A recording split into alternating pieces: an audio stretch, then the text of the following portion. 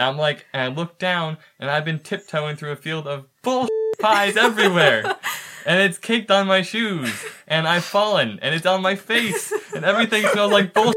I'm surrounded by bullshit, and the world is bullshit. And so, that's pretty much the way it was. I woke up, and it's like, don't wake up and smell the coffee. I can't smell the coffee over all this bullshit. So, yeah. I'm so glad this is being recorded because I'm going to type that out and I'm going to put that on a motivational poster. Yay. We should discuss that later on. But okay. Anyways, that's definitely something I want to cover. Okay, so let's go back. Hello and welcome to the Geometric Octopus Podcast. We built this podcast with our own 8 arms. This is Kyle again, and I am happy to announce the kickoff of our long-awaited Gender and Sexuality miniseries. We have interviewed Niklaus McKendry and discussed with them different aspects of the LGBTQIAAP, or LGBT community, and the concerns of the members who belong to it. We did, indeed, bring up such points as to how gender and sexuality are related but do not determine the other, and the condition of LGBT individuals in everyday life. We became distracted along the way many times, but through that distraction, we were able to bring about discussion on many more important nuances that would have otherwise gone untouched. Throughout this ongoing series, we will make sure to cover as many facets of the LGBT community as we can.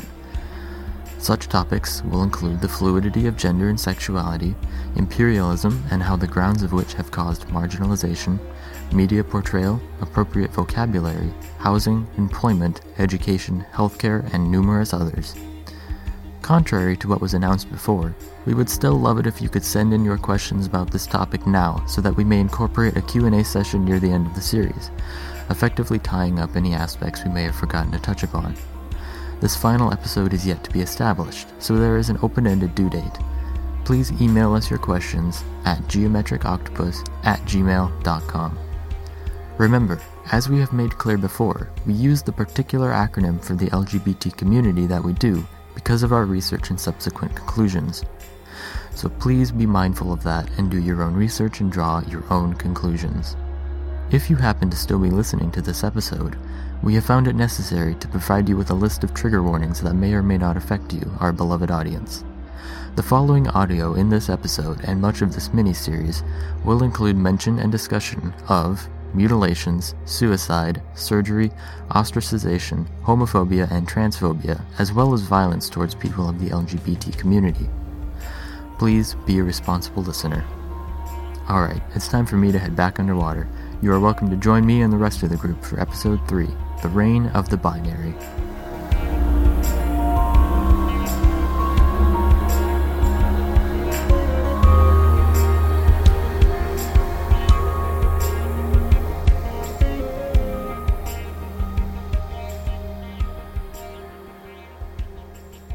Hello and welcome to the Geometric Octopus Podcast with Anne, Cosmo, Tracy, and Kyle.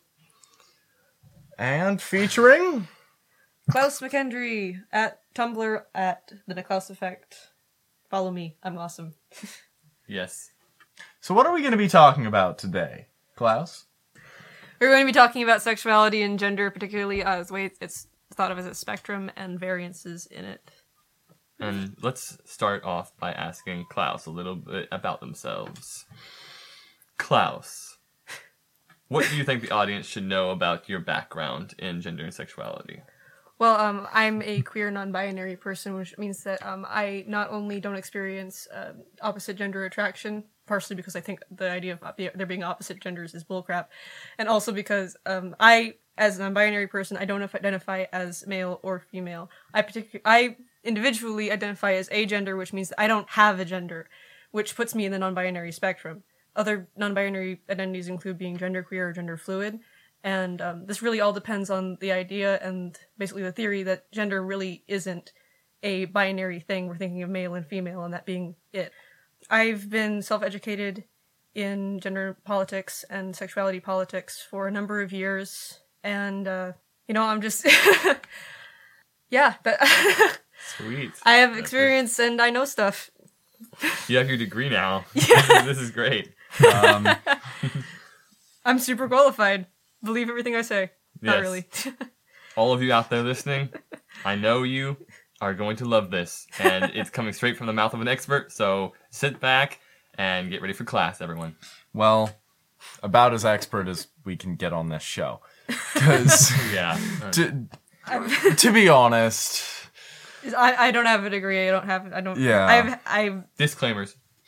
as I mentioned, I'm self-educated, and most of my experience comes from the fact that I am a transgender person who doesn't experience opposite gender attraction. I feel like that's pretty much all the qualification that I should honestly need, but don't expect me to be using like oh yes, and then my doctorate says in my thesis I wrote this really. I'm not gonna do that. Yeah. yeah. And just for clarification, trans can be used as both an umbrella term for anybody who is, not cisgender or identifying as the gender that they were designated with at birth, but yes, basically it's just trans just means not cis.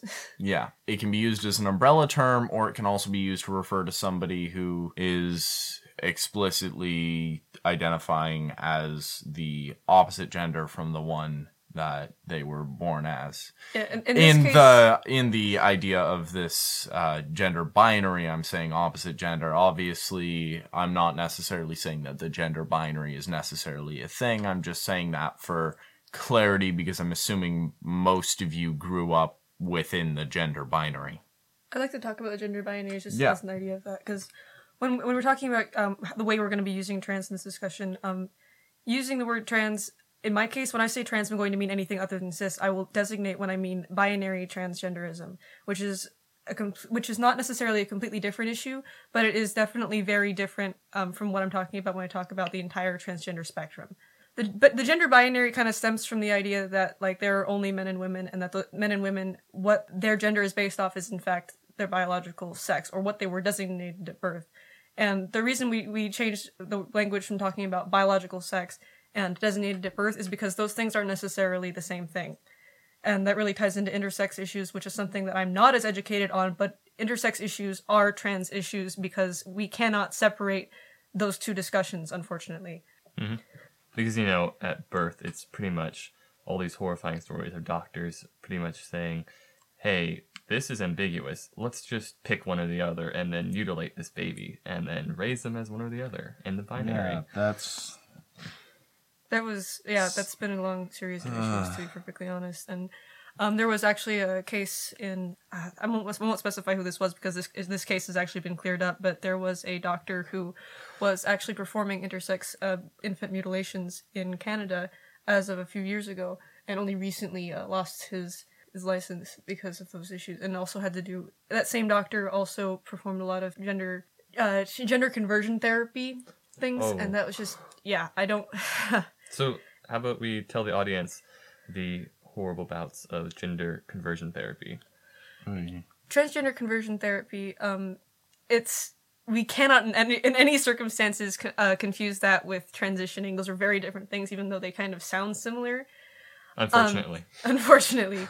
Conversion therapy is something that both transgender people and queer people go through sometimes. And it's typically performed by, psychotherapists or counselors, or in some cases doctors who think that they know the best for whoever is going through this therapy. Basically, this person who's performing this therapy, their job is to convince this queer person, this transgender person, that their identity is invalid and that they are in fact cisgendered heterosexual.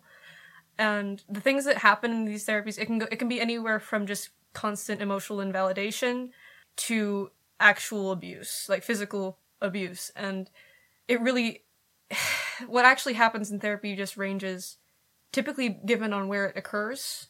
They're not necessarily always specific, the same therapies, but it's that same kind of idea that, conversion therapy it's a real legitimate fear that a lot of queer people, especially transgender people, have, because it's a constant threat that we kind of live under if we're not in really supportive situations, especially at home. And honestly, the idea that that's still legal, and it is still legal, is terrifying. Stems from things where it's like you're told that you're wrong and that you're just, there's something wrong with you, and people want you to believe that, those who are trying to administer this supposed conversion therapy. Yes.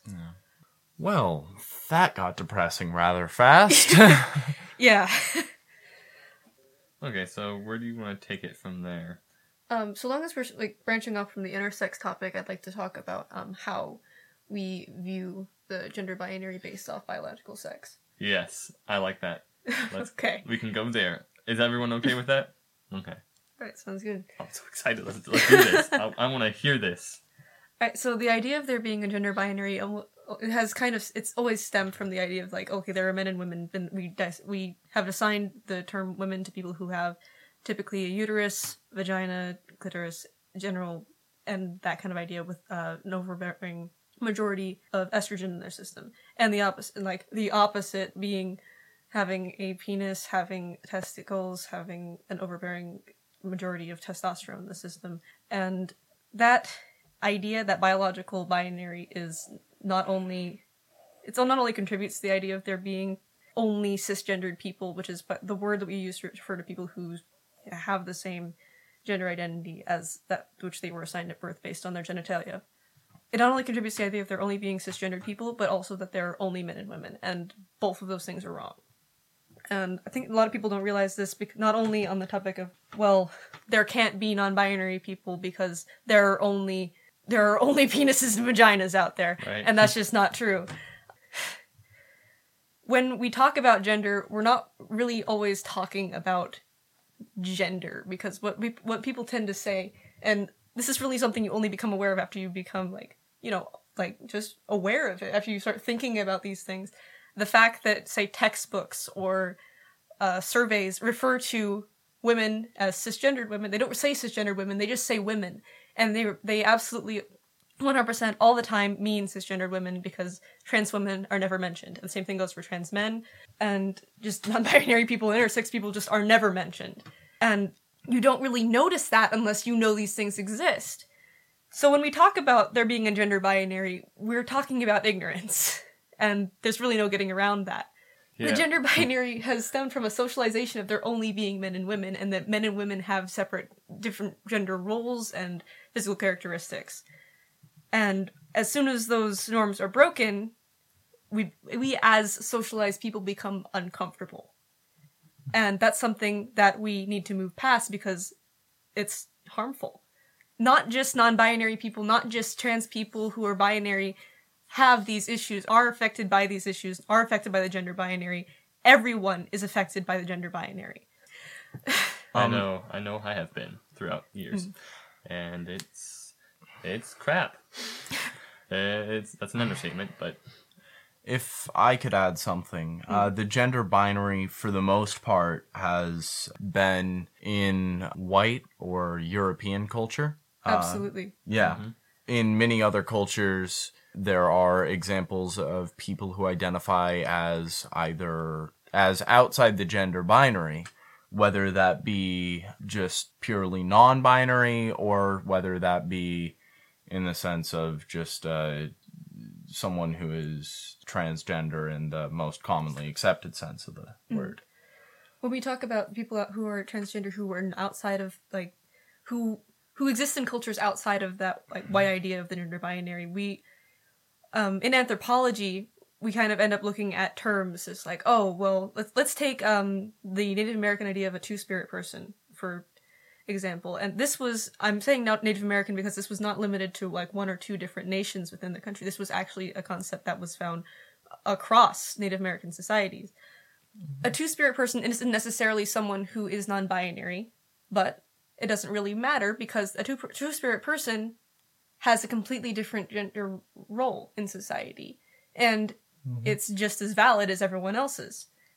And when from the white gender binary perspective, we look at this and we don't understand, because we don't have a place for that in this society. So there are other examples of this in India.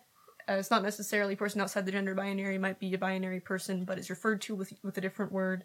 In the same way that we refer to transgender people, we very rarely refer to trans women as women, unfortunately. That is something that needs to stop, because we shouldn't have to specify that we shouldn't have to specify that women means all women or men means all men. We shouldn't have to do that. But we do. Yeah. Because otherwise it's just not, people don't pick up on it.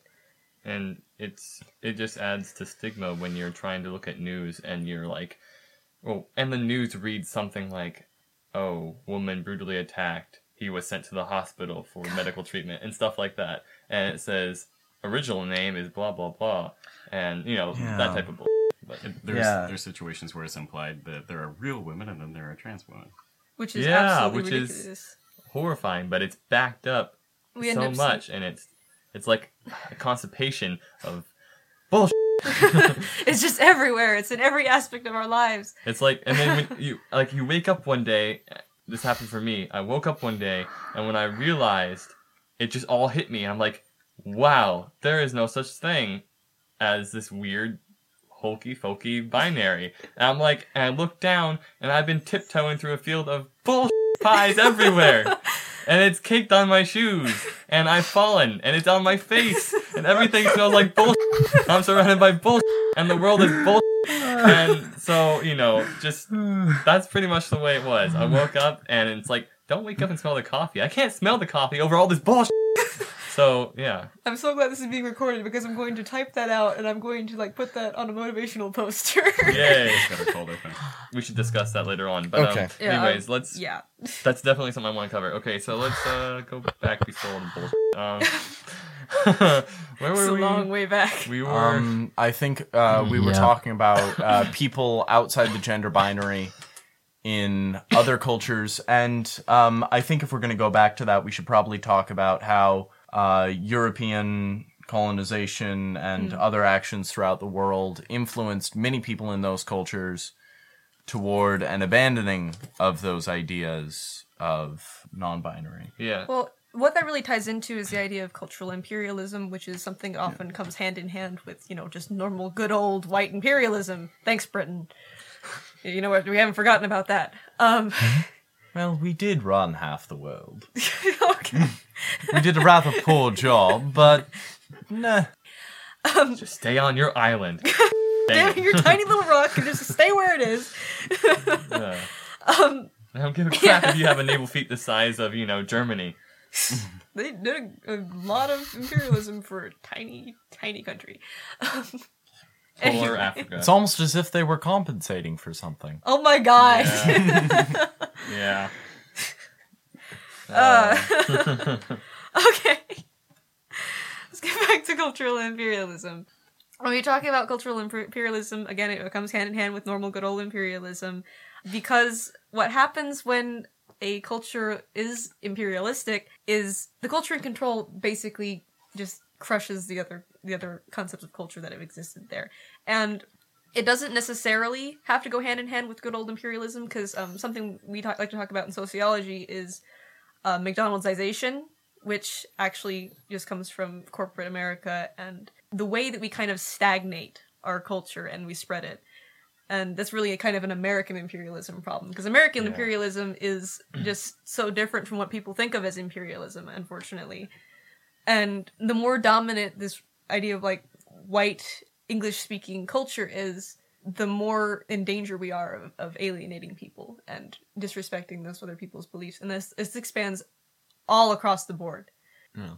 And when we're specifically talking about, say, India, which was that was a culture in which there was an existing system of transgender, non-binary people, and there was an existing role in society. It's kind of complicated to talk about that now, because we can't separate cultures that existed before imperialism, because we don't really have a record, unfortunately, a lot of the time. And when we do, we have to think about this, where did this come from? Who's telling this story?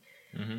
So having a role in society outside of what can exist in American culture, British culture, in this case, Australian culture, Canadian culture, this is the Western world. Unfortunately, they all share the same beliefs, more or less. Yeah. Imperialism. Capital I. That's Or kind of fair. Okay, I want to also make a note about, you brought up two spirits. Yeah. And And I don't want to be thought of as remotely an expert on that, because And- it's not. yeah. It's Yeah. not something I'm an expert in. And But it's definitely important to mention that. okay, so I remember reading an article that talked about that from Native American perspective, someone who had studied Native American culture. And they never specified whether or not they were actually Native American or if they were just, some, cisgendered person who was read a lot.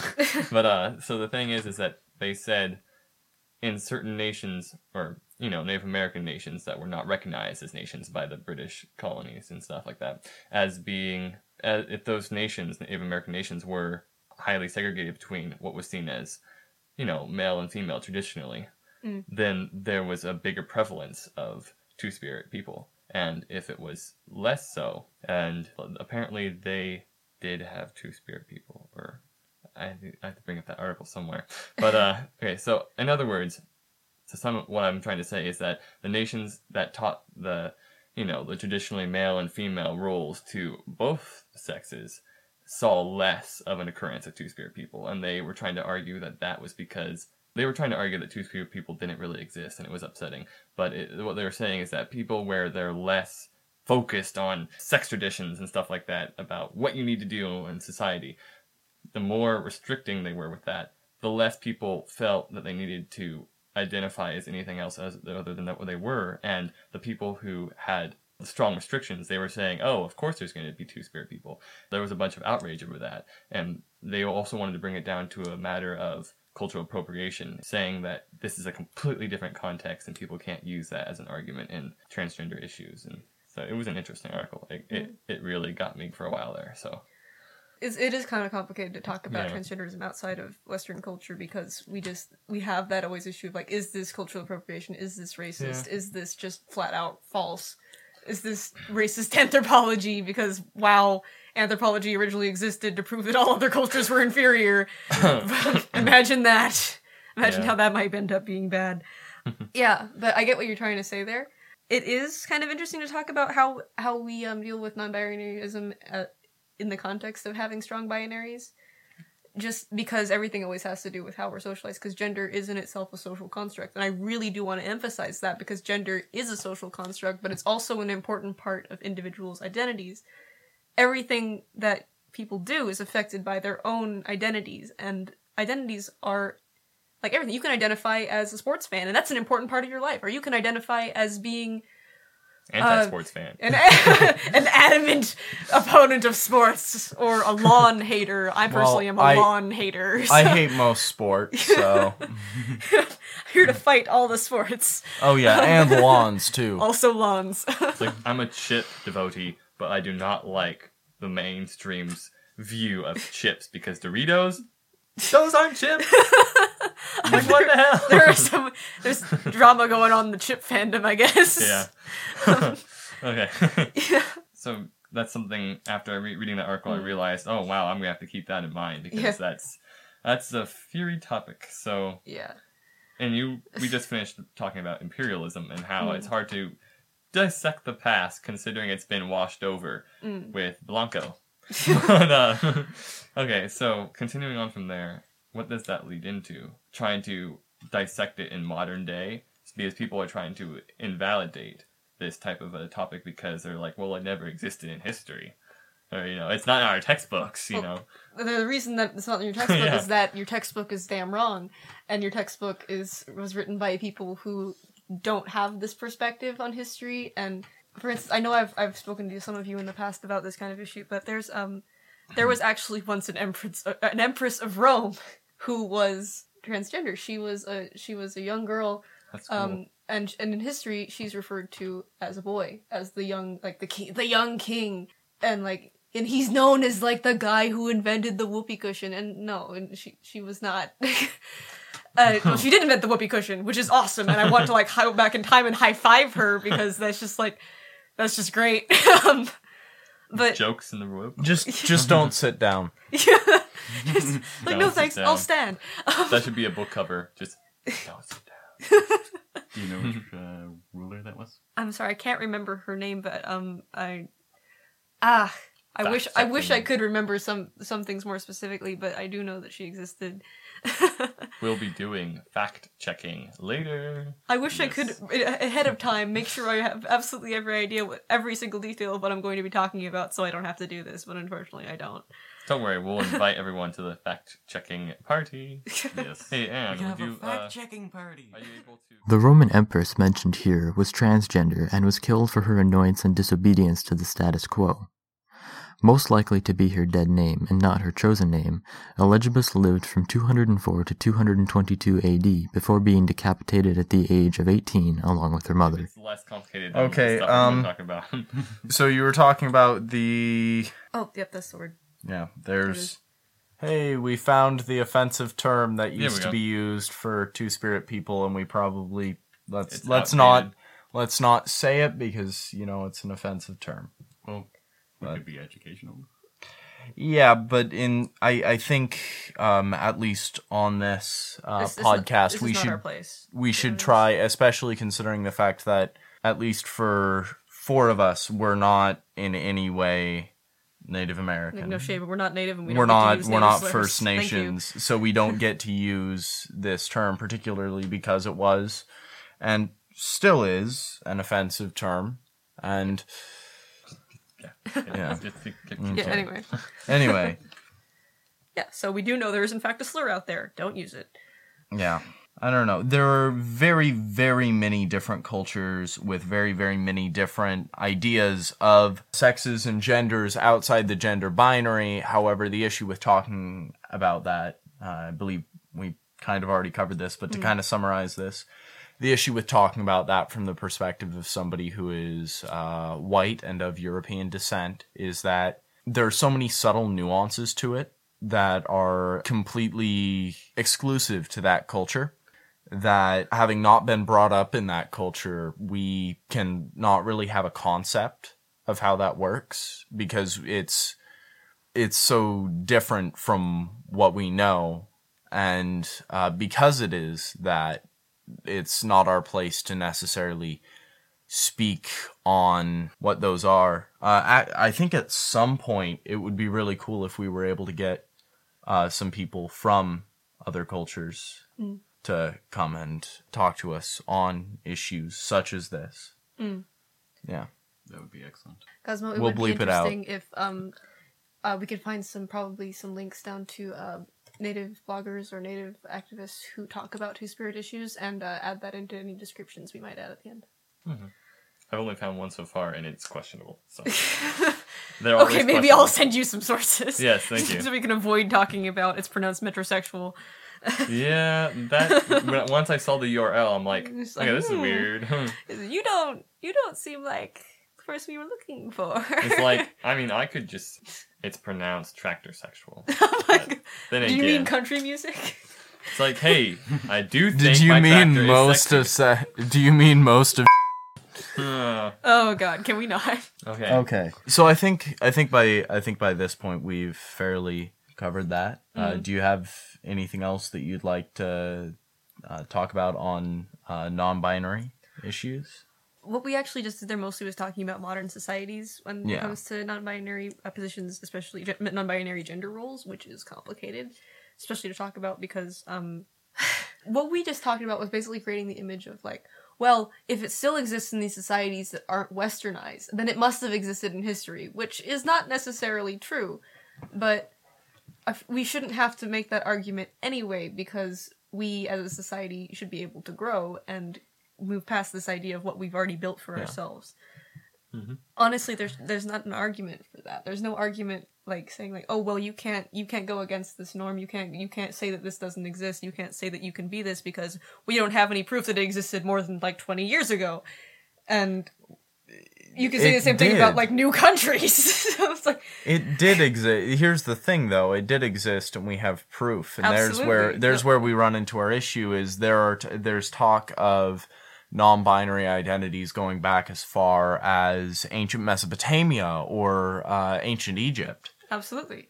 Yeah, so saying otherwise would be like, oh yeah, you're invalid because you're a psychologist. And psychology wasn't around that long, you know? So you must not be, you must not have a real job. you're just studying these magical things that happen in people's brains, right? I would like to Let's go see. back in time and say that to Maslow. Yeah, to you're be honest. you're an aeronautics engineer. Aeronautics doesn't exist. When did airplanes are new? You must not have a real job. You don't have a real job. Go roll up outside Go Bill get a Gates' life. house. Be like, electricity is scary. Fire. Thomas Edison's a witch. Wait, you're Like- from Washington? Washington didn't exist until 100 years ago? 1889 or something like that. 100 years ago? About 150? 130. This comparison went well. Well, I mean, it's like showing up in the future and being like, yep, I'm a blacksmith here for duty. And it's like, blacksmiths aren't around anymore. It's all like, well, what do you mean? How do you do this or that? I mean, this We is my job. created an imaginary binary between woodworkers and the bourgeoisie. You don't... But people flip out because it's so socialized that, if you act outside the socialization, then there must be something going on. Or, some more bull going on. God, and I love how we somehow mentioned psychology because psychology and gender has been a A tug of war. ridiculous. It's been quite the ride, to be honest. Especially again in America, it's been complicated. No, I know, because see, the thing is that when we walk into our psychology class and the teacher admits, oh yeah, psychology, I feel so proud to be a psychologist because the practice hasn't been around that long. Then we talk about psychology for the longest of time. And then when newer concepts are brought up, it's like, well, let's look at the facts. And it's like, God, yeah. if you didn't get that, I'm drowning. He's making movements with his hands and falling down to his chair. Okay. So, imperialism and debate over history and all that other stuff. Let's bring in... Yeah. Well, speaking of psychology, could we stop having every single psychology professor assuming that everyone in their class is neurotypical? Oh my god, that's the most exhausting thing, and really that's more of a this is more of a mental health issue. to be Yeah, honest, no, but, I like, know, but I'm it's- kind of sagging into that because that is something that I hate. And it's not even just psychology teachers, although especially psychology teachers I feel should be more educated than that. But even regular teachers, it would be great if they didn't assume that everybody was neurotypical, that everybody was, yeah. common. Like this blatant commonness. Yeah, that... Like as if they talk as if you're in a bubble and everyone outside the bubble is the one that has some type of stigma and that everyone inside is just like, oh, you're Yeah. the common people. really sucks when they do that and you're Doesn't get brought up afterwards. no, just I'm saying when like you are outside that bubble of this concept of normality that they're bringing up. And never gets addressed. Yeah, and not only does it never get addressed, but like I've had teachers make fun of like No way. Psychology teachers making no, fun of not that? psychology I was gonna teachers. say, I haven't what? had a psychology teacher, but I have had numerous teachers making fun of mental illnesses and stuff. And it's really not fun. You'd be surprised what you notice going on after Yeah. you learn some things. I don't think I could survive the high school anymore without going into a fight of some type. Fighting Yeah. someone, just verbally. Just It's hard to be in academic situations because with this kind of perspective, because not only when we're talking about teachers, of course, we kind of hold educational people in educational positions as being at this higher standard of just being not jerks about this kind of stuff. I don't really know how to articulate that besides the idea that a professor or a high school teacher can talk to a group of students and just assume that every student that they ever encounter is not going to be affected by things that they say about mental health, about race, about gender, about sexuality. That's not going to have an impact. That's just not true. And it's harmful. And unfortunately, that when we have that kind of educational environment, that also affects everyone that's in that educational environment. And this means students, and especially in high school situations, which we consider to be the standard of education that people go out into society with. If Yeah. we are thinking that it's perfectly okay for teachers to practice discriminatory language, then we are allowing these students to go out into society without basically any accountability. Yeah, and not just that, but if you're desensitizing them to it in a way that's dehumanizing, and you're pretty much saying that, okay, under the assumption that everyone here is not in the included people group we were talking about, then it's okay. That's like, Yeah. that's as long as no one here is what we're making fun of, then we're all good making fun of it, or them, whoever they are, or what we're making fun of.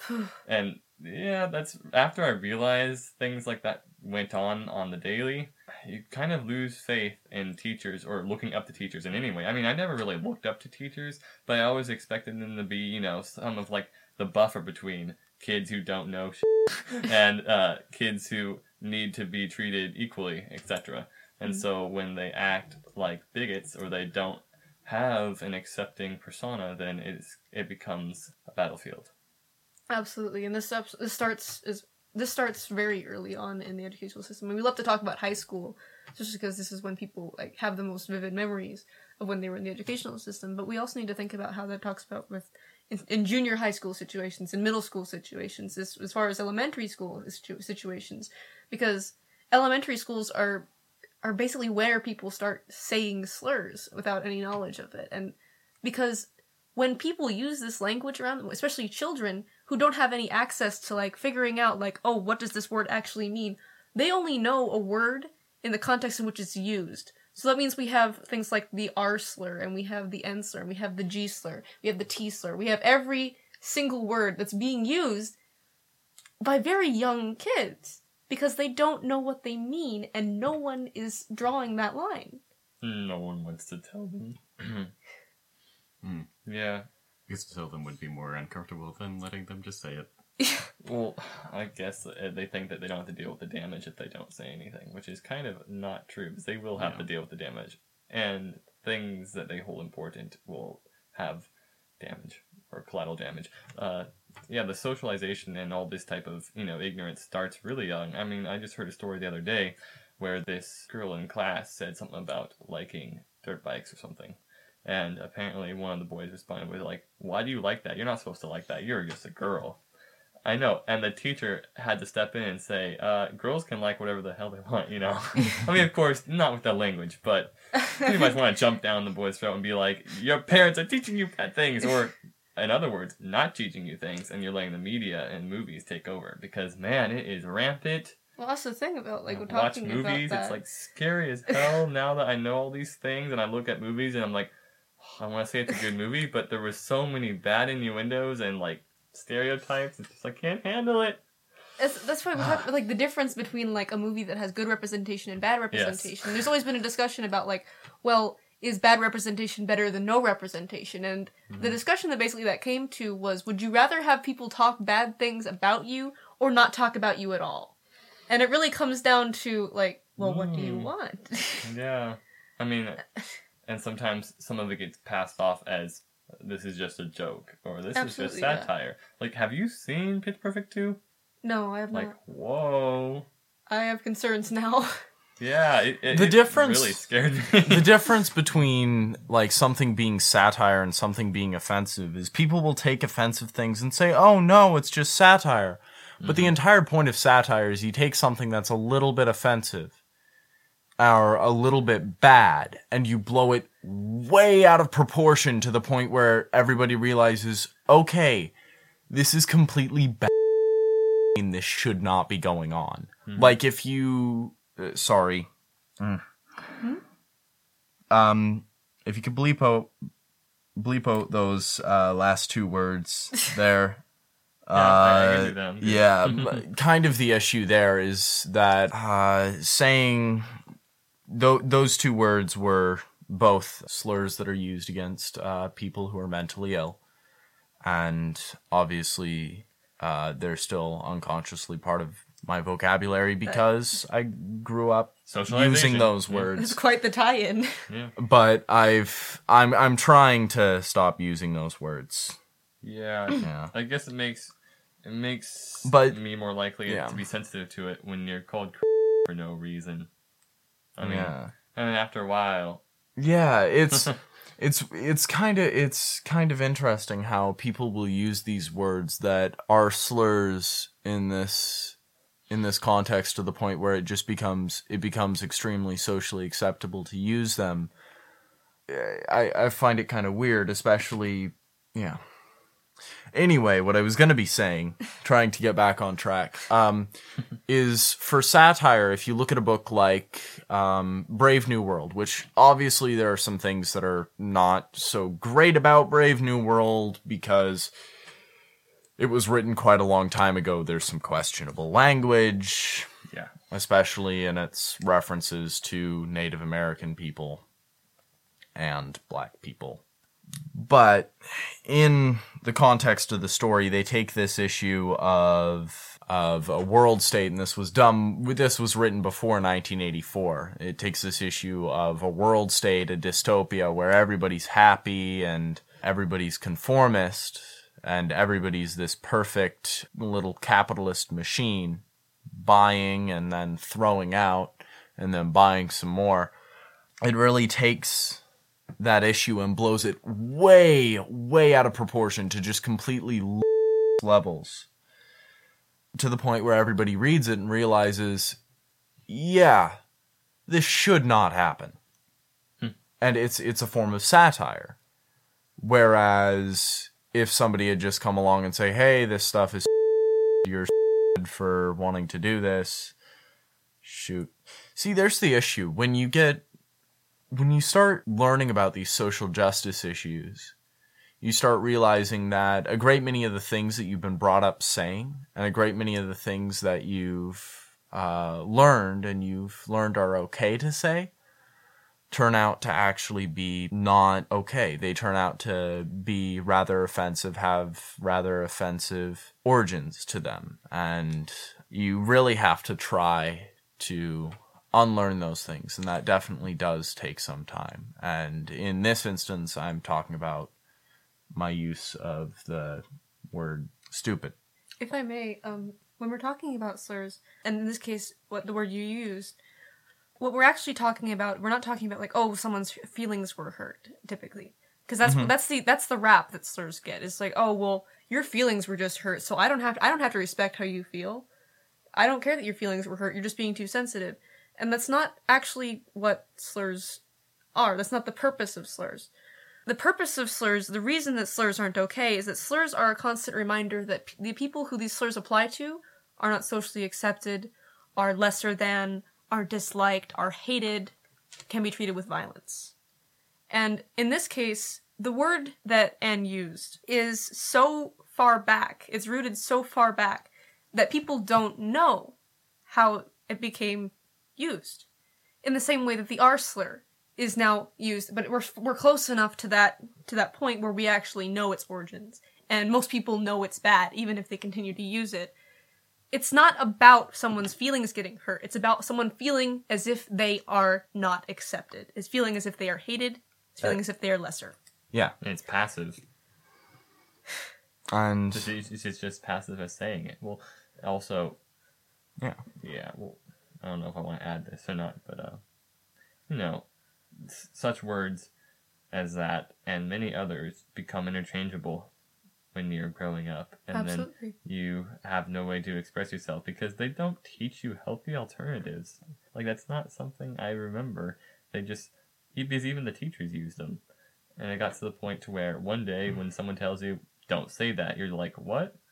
What's wrong with saying that? Then you have to rely off what they've told you. And then, boom, the internet comes along and you can magically learn some really great things or some really bad things. So it's all about this weird learning process involved. There's like this weird learning curve at the same time for people who are completely clueless about the things they say, or at least the origin of everything they interact with and the way they experience it. So yes, satire should be completely clear and divided between, or, it should be completely separated from stigmatization and stuff like that. Absolutely. You have been listening to the gentle waves of the Geometric Octopus podcast lap at the shores of your mind. Our production team consists of Anne Boudoir, Cosmo Kavanaugh, Kyle Mitchell, and Tracy Medcalf. Our featured guest in this miniseries is Klaus McKendry. I would like to mention that we have a new Facebook. Please follow us so that we may put it to good use. Anyone with questions or comments about the show, or anyone interested in submitting a short story or music to be used in the podcast, please email us at geometricoctopus@gmail.com. Thanks for listening, and come back soon for another dive. Happy New Year's.